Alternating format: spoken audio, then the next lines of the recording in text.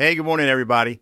If you're like me, right now you might be struggling a little bit trying to make sense out of all the craziness that's in the world today. It can really be exhausting, can it? Well, never fear, because today I'm going to share with you 6 very short stories that I hope will give you some perspective on everything and give you a sense of hope. Because you know what? It's Monday morning, everybody. Here we go.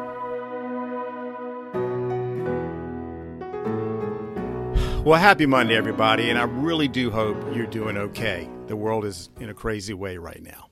All right, well, full disclosure, until yesterday morning, I literally wasn't sure there was going to be a Monday morning moment video this week.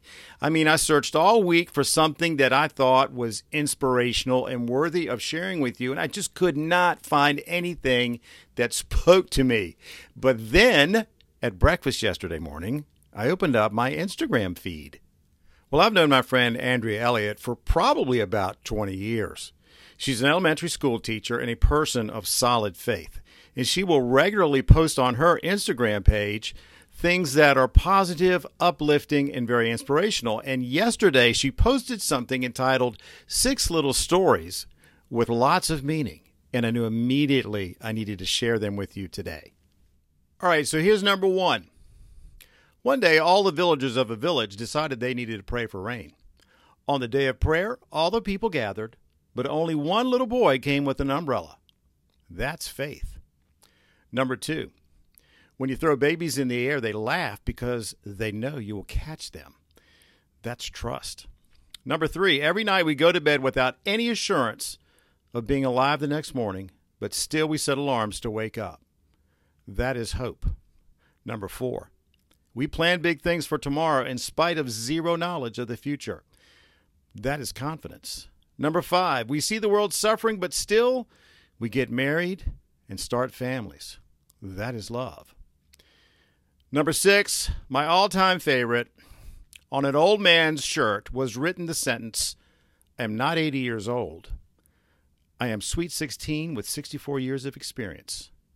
And that is attitude.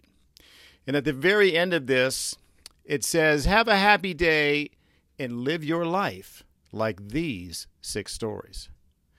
So what's the takeaway for today?